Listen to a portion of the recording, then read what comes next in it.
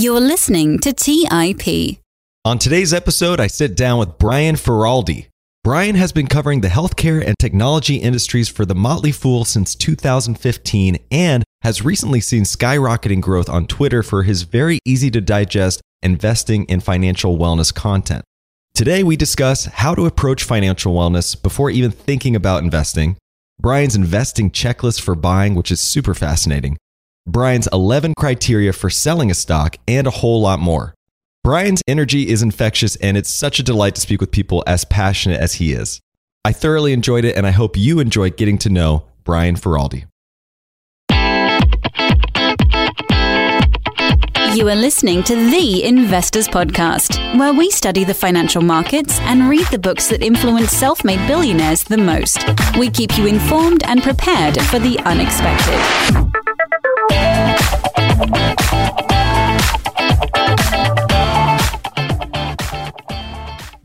Welcome to the Investors Podcast. I'm your host, Trey Lockerbie, and today we've got Brian Feroldi on the podcast. Brian, welcome to the show. Trey, thanks so much for having me. Man, I am so excited to talk with you, mainly because I've been following you on Twitter for a long time. I love the content you've been posting. The first opportunity that came to my mind in speaking with you was exploring the idea of financial wellness, which is a term I really love. It really resonates with me. But I'd like to hear from you. How do you define financial wellness? I'm a big believer in mission statements, and I wasn't for a long time. And one of my co-hosts on my YouTube channel, Brian Stoffel, has really instilled in me the power of having a great mission statement.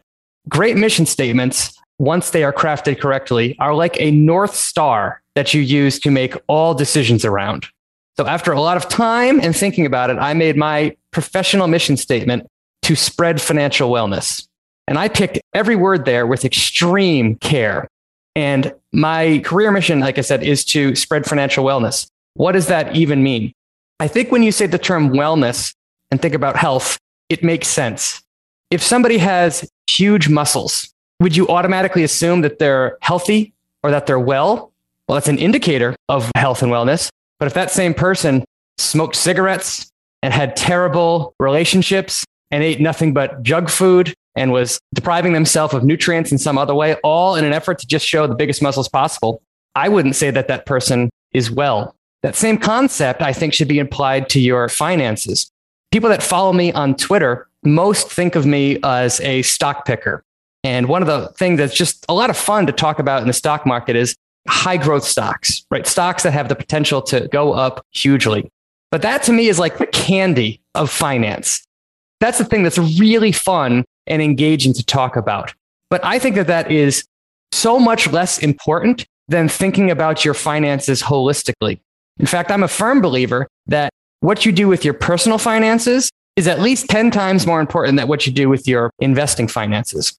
So when I say financial wellness, I think it's about thinking of your entire financial picture. And that includes how much money do you make? How much are your expenses? Do you know what those numbers are? Is your personal balance sheet filled with cash and assets and devoid of debt? Do you have a will? Do you have insurance? Do you have an estate plan? And yes, do you have your investments optimized for long-term growth? Thinking about all of those things collectively, to me, is financial wellness. I love that. Yeah, when you think about wellness, I think of it like a spectrum, as you said, where there's not any one panacea. So, just YOLOing and meme stocks, shouldn't be the panacea that gets you to financial freedom. You're talking about that blocking and tackling, that foundation, and setting the table of sorts for success. So maybe I have to ask you your own personal journey to discovering this for yourself. How did you arrive at this mission statement that you've come up with? My natural inclination is just to be a saver. Like I was just born that way. And I think some people are just born natural savers and others are born natural spenders. I was just blessed for, I don't know why, to always have that bent in me to save money. With that basic foundation, when I graduated college, I didn't know much about money at all. I was taught, and I say that with air quotes, the same thing that most Americans are taught about money in school. Nothing at all. the most important money lessons that I learned were learned mostly by observing my parents, who were my financial role models. And they never sat me down and taught me lessons, but they themselves were pretty good stewards of money. They always had money coming in. They always had a savings rate. They weren't flashy with their money by any sense. So from that, just pure osmosis, I kind of picked up those habits. Plus, I think it was just genetically programmed in me to be that way. When I graduated college, my dad handed me the book, Rich Dad, Poor Dad, which was the first time I ever read a book that talked about the basic principles of money, which is everybody's in business for themselves. The rich don't work for money. Financial education is extremely important. You can become financially independent by saving and investing diligently. I don't agree with everything that's covered in that book by a long shot, but I will forever be in debt to that book because it kickstarted an absolute love of all things related to personal finance, money, and investing. And from there, I just went on a never-ending binge to consume the highest quality financial content that I could find. And I just love everything about money, investing, and personal finance. And money is one of the two subjects that affects every area of your life, whether you want it to or not. The other is your health. And despite it affecting so much about your life, it's largely a taboo subject. It's something that people are uncomfortable to talk to with each other, which is just crazy to me. It would be like, what kind of exercise routine do you do? If that was like a taboo topic, or what kind of food are you eating tonight? But money is incredibly important. And we are just a lot of people are naturally programmed to do money the wrong way. We're programmed to be consumers, to go out and to buy things, and we compare ourselves to others. So it's really easy to do the wrong thing with your money. And since my passion is researching and learning about money myself, I'm a big fan of spreading that knowledge to other people.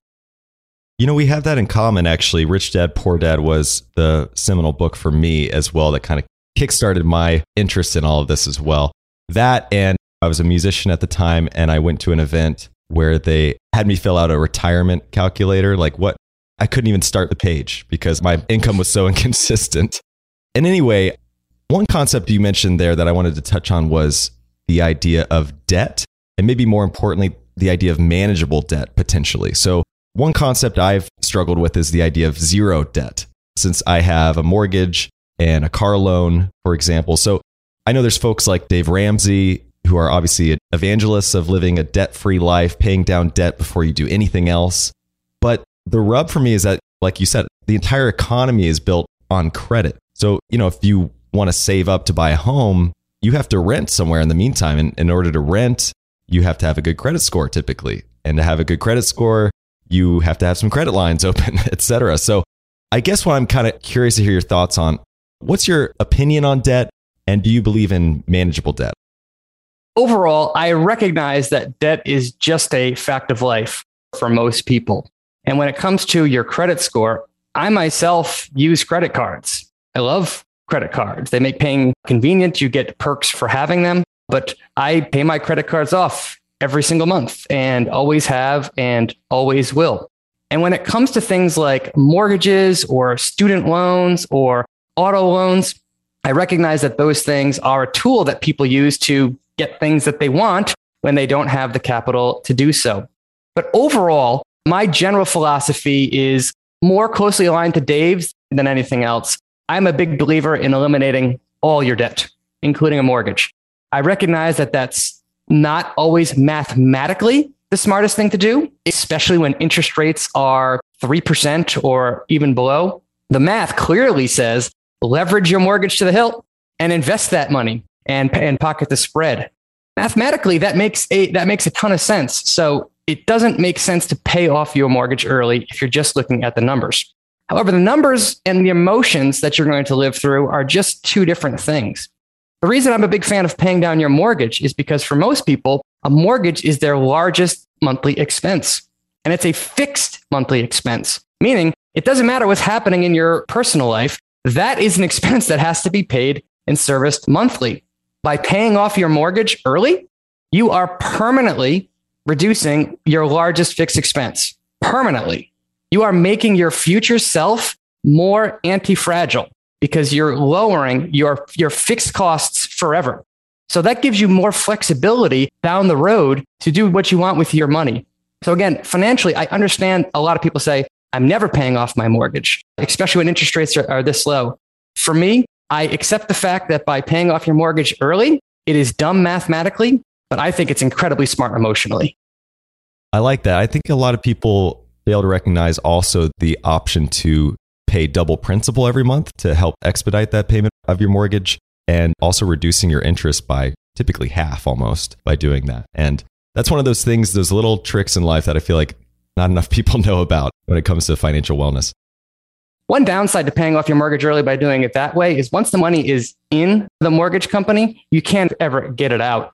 So one other idea is to take that double principal that you'd made and put it into bonds or CDs or a checking account or something like that, and continually build up that amount until you can wipe out the mortgage in one go. That way, if you need access to that money beforehand, you can still have emergency access to it. Another idea is to take that money and invest it in the stock market. And once that account balance is bigger than your mortgage, then say, okay, that's it. I'm switching it and paying it off. So there are numerous ways to do it that still give you flexibility. But overall, I think that if you had a paid off mortgage, you'll just live a happier financial life than if you have one. I love it. And let's talk about the stock market. You have developed an investing checklist, and it makes sense to use a checklist to enter any investment. It's one of those things, in my opinion, that seems to be simple but not easy to actually be disciplined enough to follow through every time.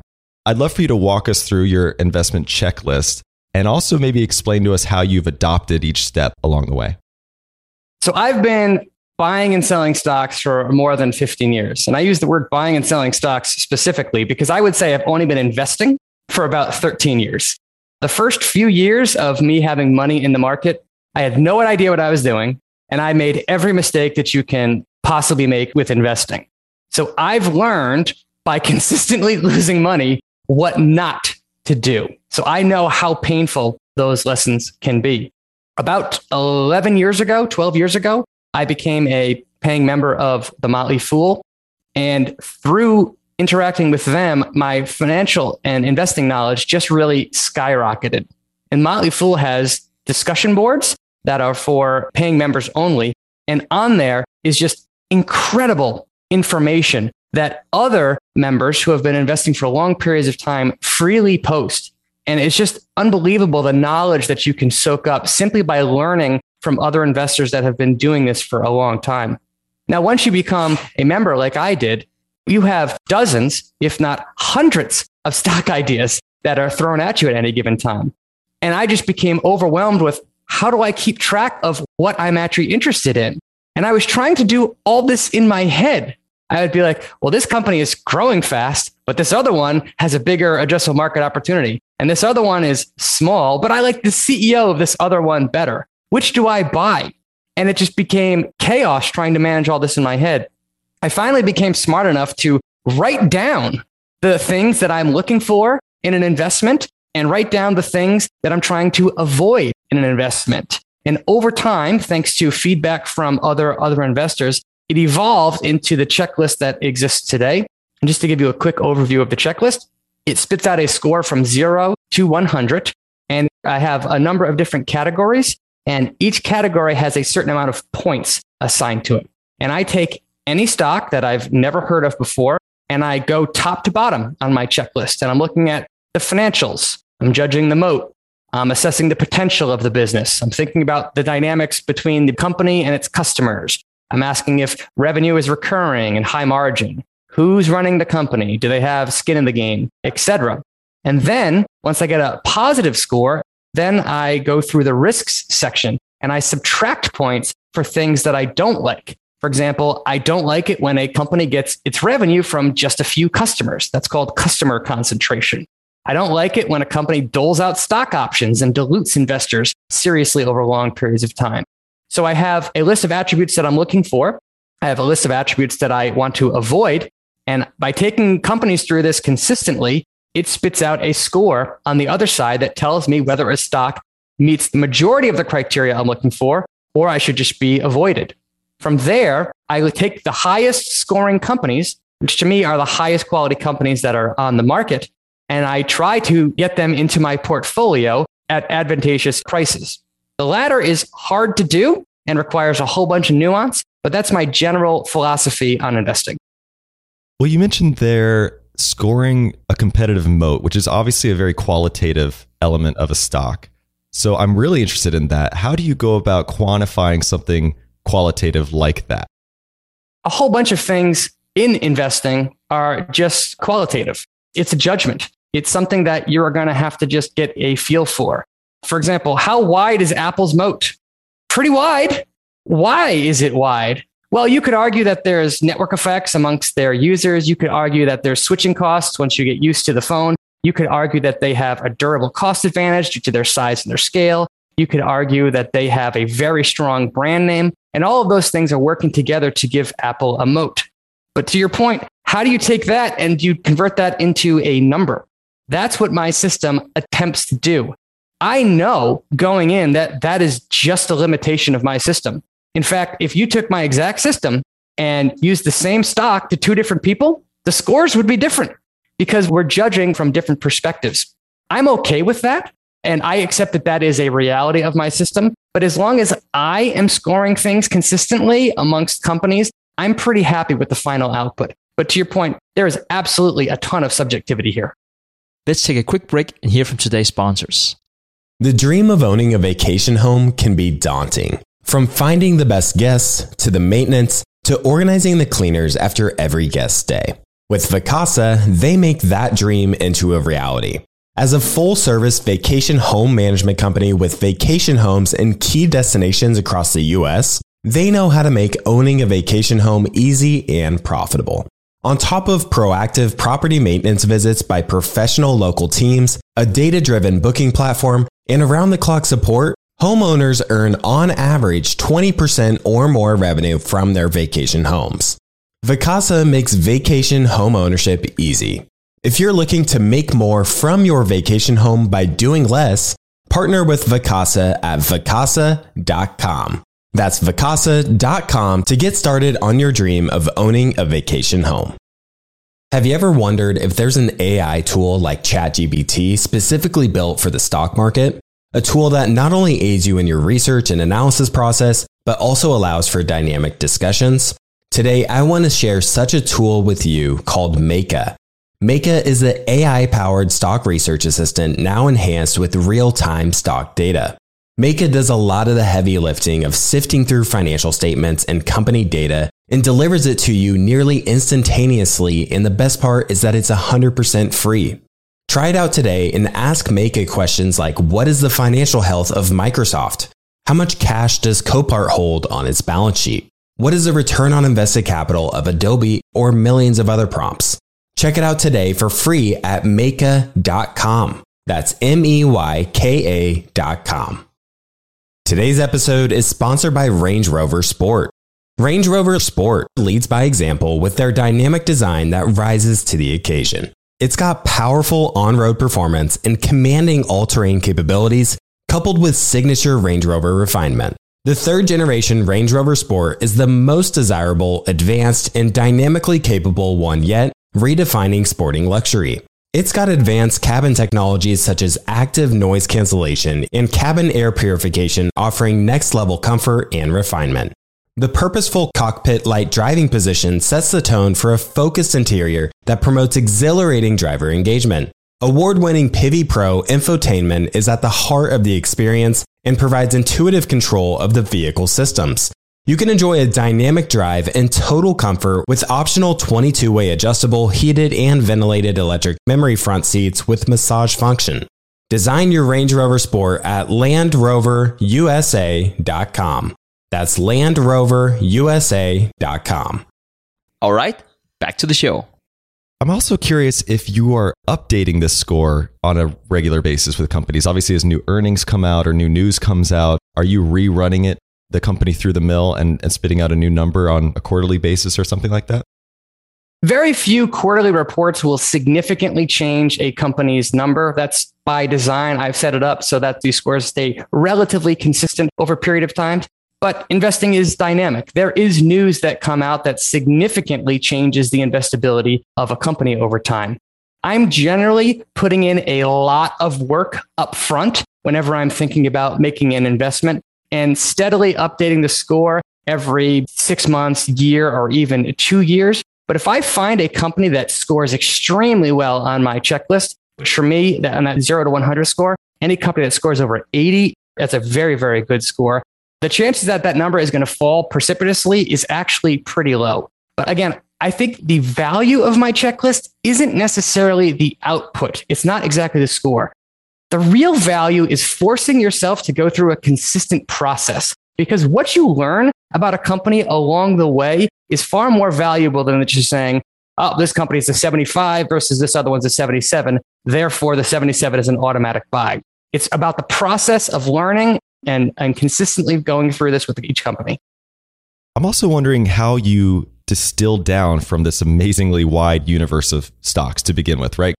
Especially for those who maybe have a full-time job. They don't have all day, every day to just pick through stocks. How do you filter down into a reasonable amount of stocks to begin investigating? Do you have certain sectors or industries that you think are your circle of competence and you start there, or walk us through that? Yeah, in general, if you're going to be an individual stock picker, one of the trade-offs that you're making is it's a time-intensive process. So if doing this process sounds like torture to you, just index and call it a day. My system is designed because I love everything about investing. I love it when I find a company that I've never heard of before and I get to research it. Like, that process actually makes me happy. So that would be a thing one that I would say. The way I filter down is by, I have a few resources that generally feed me stock ideas, The Motley Fool being one. There's some people that I follow on Twitter, for example, and I just keep a ever-growing, ever-expanding watch list of ideas. From there, I tend to focus most of my time and effort on two sectors of the market, healthcare and technology. And just the dynamics of those two sectors, they tend to score the best on my checklist. So if you pitched me a company and said, hey, this is an oil and gas company, I can almost immediately dismiss it as an idea. Like, that is just outside my circle of competence. But by taking any company through a few simple checks up front, I can tell if I want to research it further. For example, one simple check that I do with every stock is to just see how the stock has done since it came public. If a company, since it came public, is beating the market substantially, that's a really good sign, in my opinion. I think that winners tend to keep on winning and losers tend to keep on losing. Plenty of exceptions, of course. However, if you give me a stock, the very first thing I do is I just throw it into a chart and just say, is this stock beating the market since IPO and over the last 5 years? If yes, that automatically takes it to further consideration. If it's horrifically lost to the market, I would just automatically pass. So I do have a couple of filters like that kind of separate the wheat from the chaff initially. From there, I will do the work and put it through my research process. And anything that spits out a very low score, I kind of just dismiss forever. So it's just a process of finding a few trusted sources to come up with ideas, vetting those sources consistently, and then putting out a consistent list of companies that score very well, and then focus my time and attention on them. You know, I think I'm a little behind on this term. I know I've heard it before. I've heard you mention it, and it's just finally stuck with me. But it's this idea of being a GARP investor, GARP, which is an acronym, obviously, for growth at a reasonable price. And the key is understanding what reasonable means. So that said, I noticed that you didn't really mention valuation as part of your checklist, although it might be in there. I'm kind of curious how much you think investors should weigh valuation into their investment decisions. Valuation is an extremely tricky subject to really master, because if you learn anything about valuation, it just makes sense. What's the thing we're all taught by watching Warren Buffett? You want to buy $1 for 80 cents or 60 cents or 50 cents. That is all smart investing.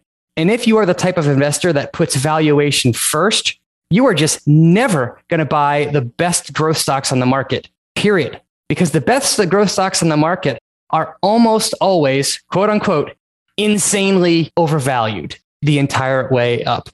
If you look back on the history of some of the greatest performing stocks of the last 20 years, your Amazons, your Netflixes, your market accesses, they have historically traded at very high valuation multiples, even 20 years ago.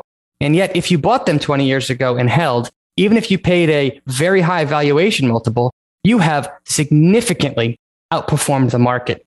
How can that be? Well, the greatest growth stocks can grow for a far longer time period than anyone would possibly give them credit for. Amazon came public 24 years ago, and it's consistently put up double-digit growth that entire time. And yet in 2020, Amazon grew another 40%. If you were to run the clock to 2000 or 1999 and put that into an Excel spreadsheet, it would laugh at you. It would be like, what kind of crazy assumptions are you putting in here that this company is going to grow for 20 years and then grow another 40%? But that's what's happened.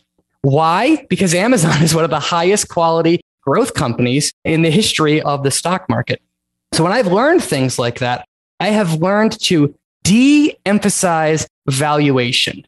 That doesn't mean I don't look at it, but I've learned to seriously de-emphasize it. And it also depends on just the stage and nature of a company.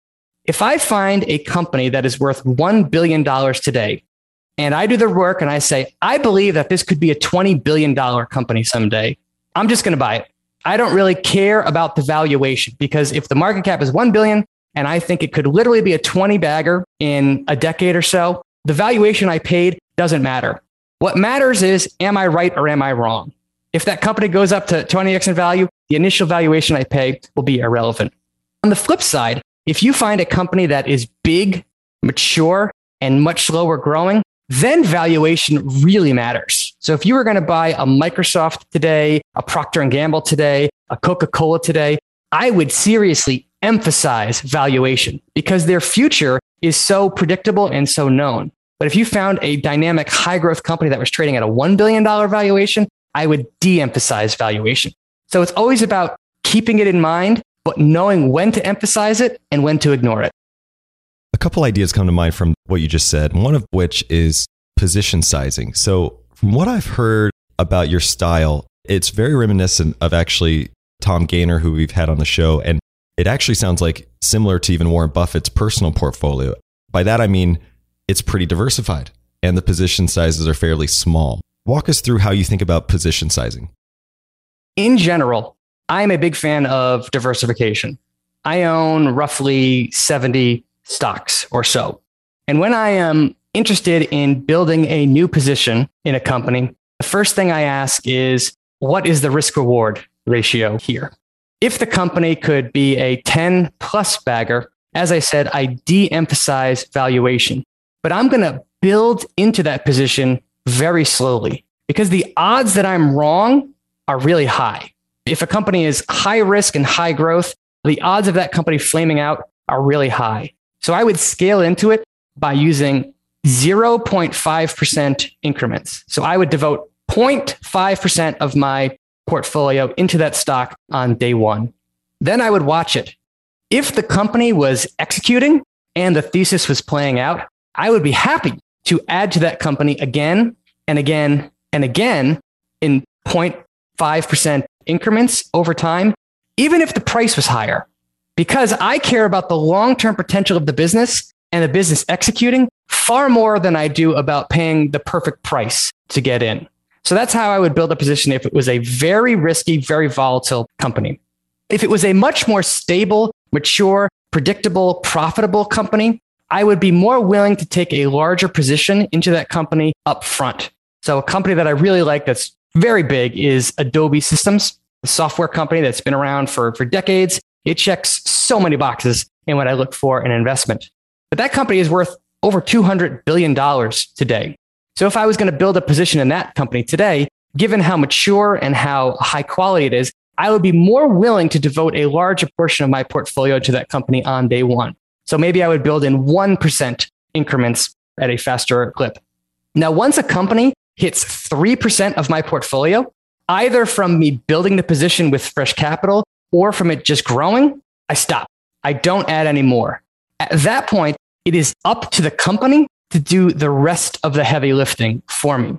So if you look at my portfolio today, my biggest positions are companies like Mercado Libre or Tesla or Amazon or DocuSign. And I didn't go out and say to myself, I want these to be my biggest positions. I bought them slowly, and through sheer price appreciation they became my biggest positions. So I don't attempt to concentrate my portfolio. I let the market concentrate my portfolio for me. I love that. You mentioned Amazon a little bit ago, and I know that optionality plays a big role into your investment checklist. And again, it's one of those seemingly qualitative metrics. You've also said that a business's optionality is very underrated. So I want to explore it a little bit more. How do you think about the optionality of a company?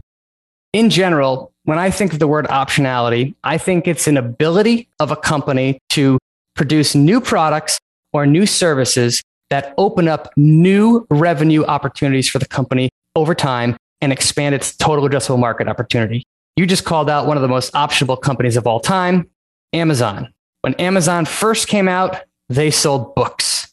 What do they sell today? Everything, including computer services through Amazon Web Services. The number of businesses that Amazon has entered and successfully grown in over the last 25 years is just astounding. So that to me is a classic example of optionality. And when you're thinking about that in real time and asking yourself, how optionable did I think this business is? There's a couple of things that you can look at. The first would just be the company's own history.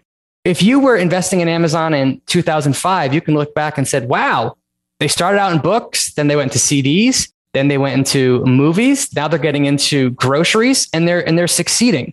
They have a history of entering new markets and they have a history of launching new products and services. If a company has established a history of rolling out new products and services, that's a really good indication that they're going to continue doing so into the future. Another thing you can just think about is the very dynamics of the business itself. Obviously, if you're an e-commerce company that's selling things online, it doesn't take a tremendous amount of imagination to be like, what other things could they sell online down the road? Other businesses, it can be harder to see that kind of optionality. But in general, I think if you look at the company's own history and check to see if they have a history of launching new products and services, that's a really good indication that they're going to launch even more products and services into the future. That kind of begs the question of the leadership of a company, because I imagine that's something you look at as well in the checklist. How much weight do you put into who's actually running the company? The manager and the CEO of a company is really important, as is the culture of the company and the employees. When you look over long periods of time, it's really the decisions of management teams and the employees that lead to the execution of the business. The execution drives the financial results and the financial results drive the stock price. So the management team and the culture is really important. On my 100-point scale, I assign about 14 points in total to the management team. When it comes to judging a management team as an outsider, you can't call these people on the phone. You can't go and visit the company and talk to employees. Some investors do that. So you have to look for shortcuts that indicate that a company has a great management team. A couple ways that I do that is by just asking, well, who is the CEO of the company? If the CEO is the founder, that's a tremendous sign to me because the founder of a business typically cares much more about the long-term viability of the company than they do anything else. It is nearly impossible to found a company, get it all the way to the public markets, and not to be insanely rich. Like everyone that has done that successfully is worth millions or tens of millions of dollars. At that point, they could retire. They could stop working and live on a beach for the rest of their life. If they are choosing to remain the CEO of that company, why would they do that? They must like running the company more than they just want the money from running the company. So if a company is founder-led, that is a really good sign that I give points to. If it can't be the founder, I want to see that the CEO has been at that company for 10 or 20 years, ideally starting at the bottom ranks and working their way up to the business. So that is another really good sign because again, that person has likely poured their heart and soul into the business. They likely have friends and family that work at the business with them, and they really care about the long-term health of the business, not necessarily short-term factors. On the flip side, I don't like to invest in companies where the CEO was just hired 3 months ago from some other company, and they are put in there to focus on earnings or improve operations. That to me is a bad sign. So just the history of the CEO is something I look at. Another thing to check is just how much of the stock do they own? This is just called skin in the game. You want to know that if the stock goes down, You as a shareholder are going to be hurt, but the CEO is going to be hurt way more than you are. So you want them to own a significant amount of stock. The third thing would be the Glassdoor ratings. So Glassdoor is an online tool that you can go to just see what kind of reviews do the employees give. They can rate the CEO anonymously. And if that CEO gets really high ratings and employees seem to really like looking for the company, that's a great sign. If employees go on there and say, our business is going down, I hate the CEO, and the company gets 2 stars out of 5, that's a really bad sign that they're going to have a hard time attracting talent. Finally, I look at the mission statement of the company. How good is the company at communicating its mission to both employees and to investors? And then lastly, I look at the company's financial performance. Are they consistently meeting their targets? Are they consistently exceeding Wall Street's estimates, Wall Street's expectations? That tells me that they understand how Wall Street works, and that's a really good sign. So when you look at all 5 of those factors together, I think they give you a really good sense of, is the person that's running this company in it for the long haul, or are they just in it for the short-term gain? Let's take a quick break and hear from today's sponsors. Support for this podcast and the following message comes from Corient. Corient provides wealth management services centered around you. They focus on exceeding your expectations and simplifying your life. Corient has been helping high achievers just like you enjoy their lives more fully, preserve their wealth, and provide for the people, causes, and communities they care about. As one of the largest integrated fee-only registered investment advisors in the U.S., Corient has deeply experienced teams in over 20 strategic locations. They have extensive knowledge spanning the full spectrum of planning, investing, lending, and money management disciplines. Leverage Corient's exclusive network of experts to craft custom solutions designed to help you reach your financial goals, no matter how complex they may be. Real wealth requires real solutions. For more information, connect with a wealth advisor today at Corient.com. That's Corient.com. Corient.com.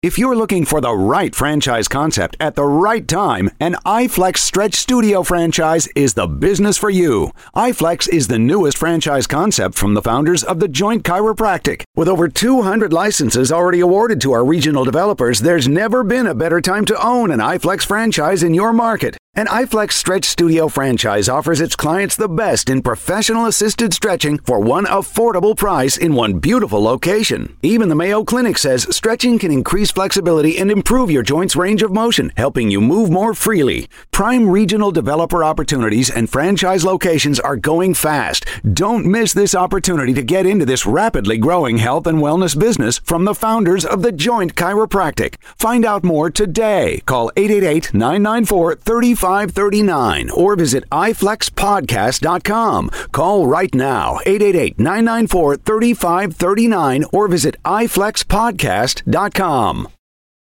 Say goodbye to complicated, expensive, and uncertain shipping, and say hello to an advantage with USPS Ground Advantage shipping from the United States Postal Service. Every business faces challenges, but shipping shouldn't be one of them. So keep things simple with clear upfront pricing and no unexpected surcharges for Saturday deliveries, residential deliveries, or fuel. Keep things affordable with some of the lowest prices out there, helping you counter the rising costs of doing business with a budget-friendly alternative. And keep things reliable with on-time ground shipping, ensuring your shipments get to where they need to go while maintaining your hard-earned reputation. USPS Ground Advantage is your ticket to easy, cost-effective, and dependable shipping. It's the complete delivery service your business needs to rise above the competition. There's never been a better time to turn shipping to your advantage. Learn how at USPS.com/advantage. USPS Ground Advantage. Simple, affordable, reliable. All right, back to the show. Now, another thing I'm curious about is your position sizing going to 3% or more. And it begs the question of when to sell, which is a theme I've been wrestling with also lately, because there seem to be 2 schools of thought. One is the market is inefficient, and if you have high conviction in the company, you should just keep building your position as the price becomes more and more attractive. On the flip side, there's also this philosophy that you should cut your losers very early and only add to your winners. So how do you think about selling a stock? Every big investment mistake that I've ever made all have the same word in common: sell.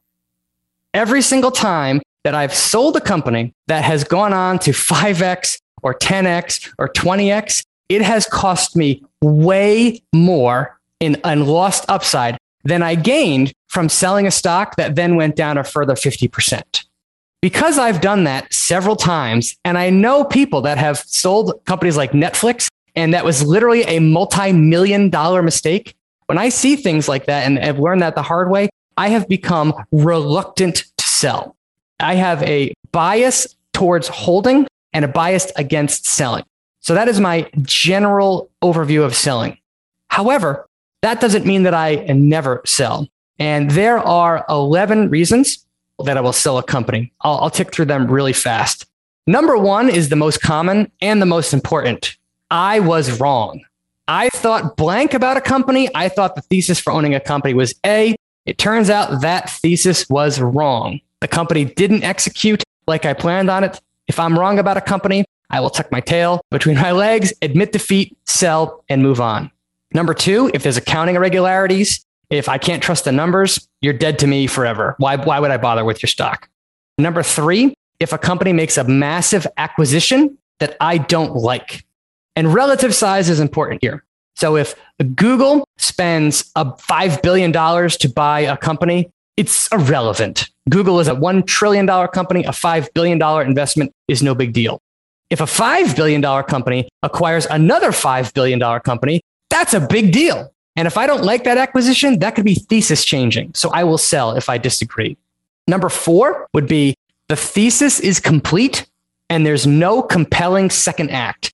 In other words, the company executed against its original mission or its original product line, and it hasn't developed a second business that will take growth to the next level. So if a company's organic growth rate all of a sudden starts to fall below, say, 5% because it's just running out of room to grow, I have no problem declaring victory, selling that company and buying something else. Number five, if there's a mass exodus of management or Glassdoor ratings plunge, aka the culture is really deteriorating, I'll sell. Number six, if the company is too large for me, I'll sell. So for example, if a really high quality business such as MasterCard or Amazon became 15% of my net worth, I would say that's too much and I'll start to trim that position. Number seven, if the company's valuation is extreme compared to its opportunity. This is a really tricky one. If I think best case scenario for a company is it grows to be a $200 billion company. And right now that company is trading at a very high valuation and it's worth $100 billion.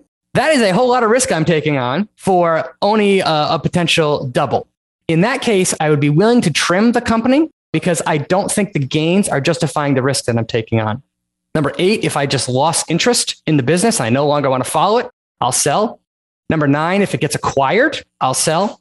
Number 10, if I need the money for my personal life, AKA the reason we invest in the first place, I will sell. And then finally, for tax loss purposes, if I'm down big on a stock and I just want to take the tax loss on it, I'll sell. Fantastic. I'm also curious about, you said you're a saver early on. So I'm kind of curious about your position of cash and what that typically looks like compared to your portfolio. Do you keep that in any relative balance that you watch closely? Or do you not mind so much how much cash you're sitting on at any given time? Yeah, so I keep two cash balances and I keep them separate on purpose. So the first cash balance I keep is just my personal emergency fund. That is 6 months of expenses that I just keep set aside in a boring checking or savings account. Yes, it's paying me nothing to keep in there, but that's okay. The point of that capital isn't to earn a return. The point of that capital is to help me sleep at night. In case we had serious health setbacks or career setbacks or something like that, I like knowing that that capital is there to get me through a 6-month period. So I don't consider that capital investable. In my portfolio, I typically keep my cash balance between 0.5% and 10%, depending on what kind of opportunities I'm finding in the market and just the general valuations that I see. So if I've gone through a period where some of my companies have gotten bought out or I was just wrong, I have no problem selling those companies and then building up my cash position. And if I'm not finding anything that's screaming at me that you must buy this today, I have no problem with cash just sitting there and waiting. But overall, I like to keep the vast majority of my money that's for investments invested, even when markets are at all-time highs because the market can continue going up, and generally it does so. So I don't keep a huge cash balance, but I do keep some set aside for opportunities. That emergency fund piece is incredibly prudent. And I know it's a very personal thing and very relative. It reminds me a little bit of, someone like Bill Gates at Microsoft who wanted to have cash reserves that covered payroll for an entire year. Obviously a very conservative approach. Maybe not so much when you're a company like Microsoft that's a money generating machine, but I digress. I'm curious how you think about the emergency fund a little bit further. Is it for you like a 6-month timeline of covering expenses, or how do you kind of measure out what that fund should be? Yeah, I have a formula that I created that's up on my Twitter account. In general, I think it should be somewhere between 3 and 6 months for the average person. And that really depends on your personal situation. If you have a very predictable job and you have no dependence in any way, and you could easily get another job if you lost yours for whatever reason, I would say a 3-month emergency fund is perfectly fine. On the flip side, if you are working in a volatile industry that's on the decline, if it would be extremely hard for you to get another job, if your house has one source of income and you have several kids that you need to support, even if something disastrous has happened, I would go much more towards a 6-month emergency fund. Personally, I am a conservative person financially, especially with my personal finances. For that, I keep closer to a 6-month emergency fund. That just helps me feel good and sleep good at night. You strike me as someone who has taken the entire journey, maybe not the entire journey, I shouldn't say that much, but you've developed your own authentic style through, after studying all of the classic text. And it reminds me of when I went to the Van Gogh Museum one time. Something that stuck with me there was that Van Gogh started out painting landscapes and still lifes. And when I looked at those landscapes and still lifes, they were the best I've ever seen. I mean, they were literally like as good or better as of any other artist. And it's kind of where you start out, or where he started out as an artist. And then he just ventured off and became Van Gogh and did his own style. I think it's important for investors to do that for themselves and not just stick to some classic text just because it says so. And I'm saying all of this because Buffett himself has evolved to some degree, but he has said that he's still like 85% Benjamin Graham and 15% Phil Fisher. So the question that's coming to my mind is, looking at your style today and how quantitative you are, could you break it down in a similar way, saying, well, I'm kind of this, I'm kind of that. Now here's where I'm sitting from all the people I've studied along the way. I have been influenced by dozens of investors along the way, but if you kind of force me to say, okay, who are the people that have influenced your style the most? I can name 3. Number 1 would be David Gardner, who is the co-founder of The Motley Fool. His investing style is called rule breaking, where he essentially looks for fast growing, high quality companies that could literally 10, 50, 100x, buy them early, hold them longer than anybody else, and you'll swing and miss a whole ton. But on the off chance you find the next Amazon or find the next Netflix, which he did in 1997 and 2002, respectively, or 2003, whenever Netflix became public, the gains from those stock picks dwarf all of the losses combined, all of them. And if you look at his style, he is someone that looks at valuation, but will buy even in the spite of an insanely high valuation. So he has influenced my style greatly. Another one is Motley Fool, a member named Tom Engel. He's an unknown investor to a lot of people, but he has been living off his portfolio for more than 30 years.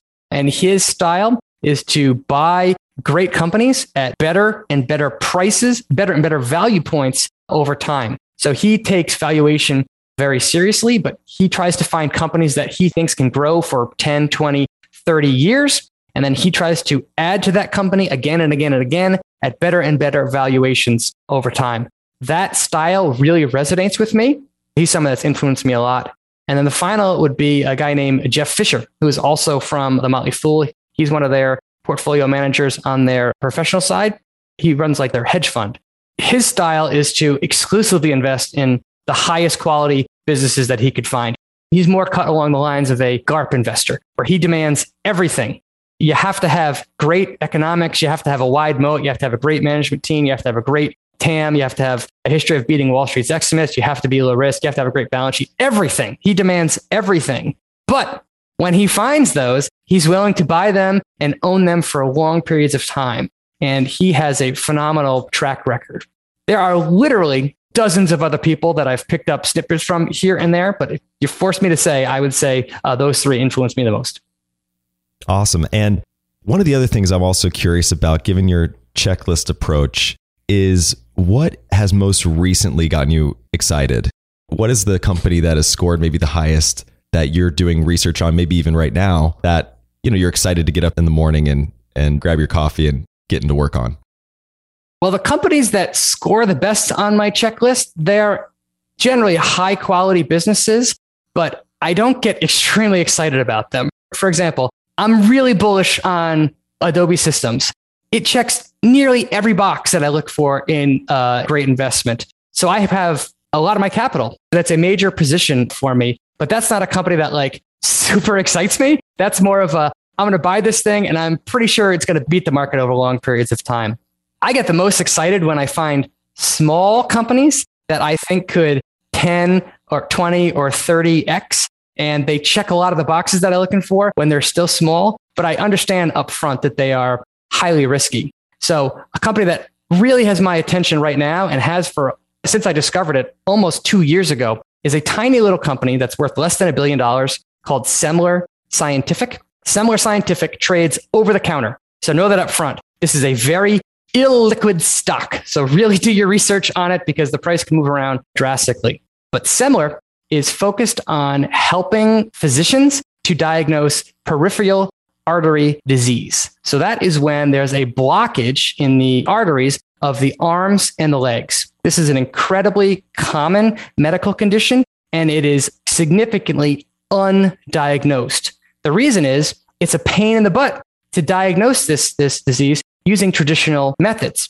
What Semler did is they created a little clip that goes on your finger or your toes, and it measures the flow of blood to each of your extremities. And it produces a report on a computer within 5 minutes that shows you how much blood is flowing to each of your extremities. In the case that blood is not flowing to one of them, your doctor can then take action. Can he prescribe drugs? Maybe he prescribe surgery. And this can prevent people from having heart attacks, prevent people from having strokes. Cardiovascular disease is the number one killer worldwide. So Semler's technology makes something that is hard to diagnose, easy to diagnose. What fascinates me about this business is their business model. Yes, they make this little hardware clip that goes on your fingers and toes, but they don't care about that. They just want the doctor to have that. The way this company makes money is by selling the reports that come with it. So that takes a one-time hardware purchase and turns it into a repeat purchase business. And the economics of this small company are just fantastic. Last quarter, this company grew its revenue 125% to $14 million. So again, very, very small still. However, the company is so extraordinarily efficient that it turned that $14 million in revenue into almost $7 million in profit. And that's after-tax profit. So that's a net profit margin that this company has done of over 40%.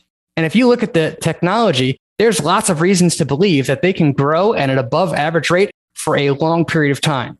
Now, there's plenty of risks that are worth noting here. This company has a few major customers that are out there. As I said, it trades over the counter, so its stock is very illiquid. But this is a company that every time I look at the earnings report, I just want to learn more about this business. You recently released a chart on Twitter that I really loved, and it was basically breaking down 5 different stages of a company. So I'm curious, when you talk about Semler, where do you think they kind of fall, given that they're such a small company today? Maybe walk us through the 5 stages, where you think maybe someone similar sits, and how we should think about valuation along the way. So Semler is a bit of an outlier here because it's right now in the hyper growth phase. And when a company is in hyper growth, it is usually not profitable or its profits are very small. So in Semler's case, it is growing rapidly the top line and it's growing rapidly the bottom line. That's kind of a weird dynamic. So for a company like Semler, I think the PE ratio is usable because this company is fully optimized for profits. One mistake that I see investors making over and over again, and I made the same mistake myself for years, is once they learn about the PE ratio, they think it's universally applicable to every company all the time. And that is just a big mistake. If you rewind the clock 20 years ago and look at some great growth stocks, they had PE ratios that were 500, 1,000, 2,000. And if the only thing you know is you'll have to buy when the PE ratio is below 20, you'll automatically pass. I made this mistake myself with a company called Salesforce.com. Back in 2006, the company I was working for adopted Salesforce.com. And I was like, this software is incredible. And if this software went down, our commercial team would literally be useless. Like, it is that important to us. But I looked at the stock and it had 100 PE ratio. And I said, well, too expensive, can't buy it. And the stock is up 20-fold from when I passed on it because the PE ratio was too high. The reason the PE ratio was so high is the company was rapidly reinvesting in itself to grow its sales team, to build out its research and development team, to expand internationally. All of those things cost money. Because the company is still in hypergrowth phase, it is not optimized for profits. It's optimized for growth. When a company is optimized for growth, its profit margins is often very, very small. So let's pretend that a company brought in $100 in revenue. Maybe it's only keeping $1 of that as profit. Whereas if the business is fully optimized for profits, it could probably keep $10 or $15 or even $20 as profit. That means that the earnings of the company are temporarily understated significantly because it's reinvesting so aggressively. Therefore, the price to earnings ratio is significantly overstated. And that's why if you look back at some great growth companies, they often trade at 4, 5, 1,000 times earnings. That earnings that you're looking at is artificially low, which makes the PE ratio artificially high. Once I understood that, you realize that a PE ratio is only useful if a company is mature and fully optimized for profits. Then the earnings is a stable number that you can use to deduce the value of a business. So in general, when it comes to looking at high growth companies, you have to know if the PE ratio is useful or it's useless. And you can figure that out by thinking about what stage of growth the company is in. I recently interviewed researcher and author Jim Collins, and one of my favorite principles of his, and I've been thinking about it a lot lately, is this idea of the 20-mile march. So according to Jim, the greatest companies have something he calls a 20-mile march. And the easiest way to think about this, imagine two people riding bikes across America. The first person rides 20 miles every single day without fail. So through sunshine, snow, rain, they power through and get their 20 miles in. And the second person starts strong with 40 miles in the first day, but then they tire out. So they only ride 10, maybe the second day. Then a storm comes in and they said, okay, I'll sit out for the day, but then I'll make up for it tomorrow with 50 miles. And you can probably tell how this ends, but essentially the consistent 20 miler wins the race. And I think the important piece of this is the governance of the 20-mile marker, meaning, say the first bicyclist stops at 20 miles, even if he's feeling great, right? So even if the sun is shining, I've got my 20 miles in, I'm going to stop. That kind of discipline and governance is really important. And some of the principles you've laid out today are reminding me of that, starting with a 0.5% allocation, not letting it go over 3%, etc. I'm kind of curious if this resonates with you, and maybe if you find any of these other 20-mile marches in your own life, either personally or professionally. Well, kudos for interviewing Jim Collins. He is one of my favorite writers and business thinkers of all time. I just absolutely love all of the work that he has done. And yeah, this is a principle that I absolutely love.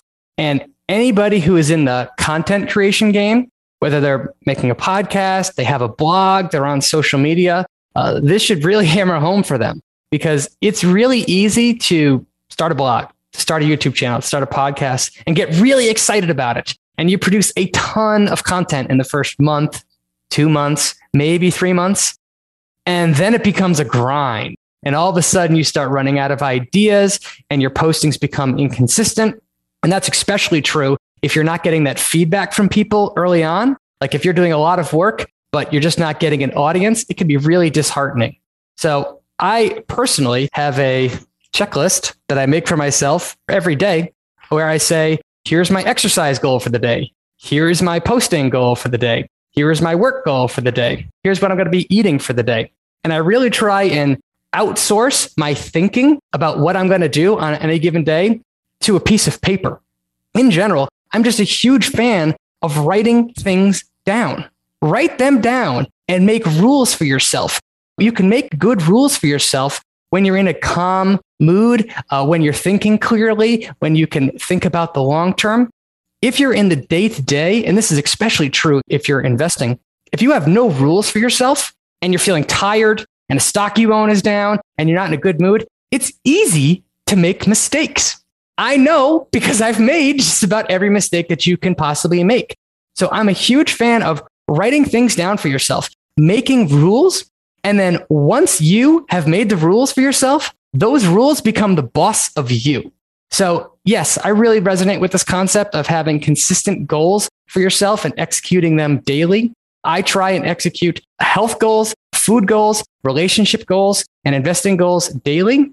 But I do have a habit of overdoing things, I will say. I am probably guilty of going 50 miles and then 10 and then 30. So I probably should get better about being consistent 20 and stopping. That is a key part of it, is having a stop. But overall, I would say I'm fairly good at being consistent with the things that I do. I love it. Brian, this has been a true pleasure. I've really enjoyed chatting with you today. Before I let you go, I definitely want to make sure you have an opportunity to hand off to our audience where they can learn more about you, follow along with what you're up to, and any work you want to inform them about. I'm most active on Twitter. That is my primary social media outlet. So I'm at Brian Feroldi, BrianFeroldi. And I'm also putting a lot of time into my YouTube channel, which is also Brian Feroldi. And on that channel, we take stocks that are recommended from the audience and I put them through my checklist in real time. So if you're interested in learning about my checklist and how I find the information, you can subscribe there. Fantastic. Well, Brian, we should do this a lot more often. I really appreciate you coming on the show. Thank you. I would be happy to, Trey. I had a lot of fun.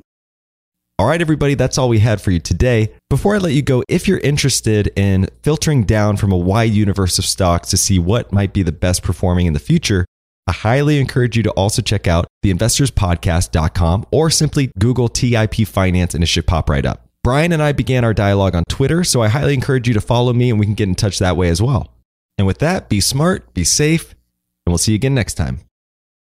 Thank you for listening to TIP.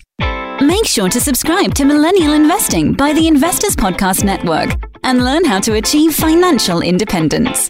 To access our show notes, transcripts, or courses, go to theinvestorspodcast.com. This show is for entertainment purposes only. Before making any decision, consult a professional. This show is copyrighted by the Investors Podcast Network. Written permission must be granted before syndication or rebroadcasting.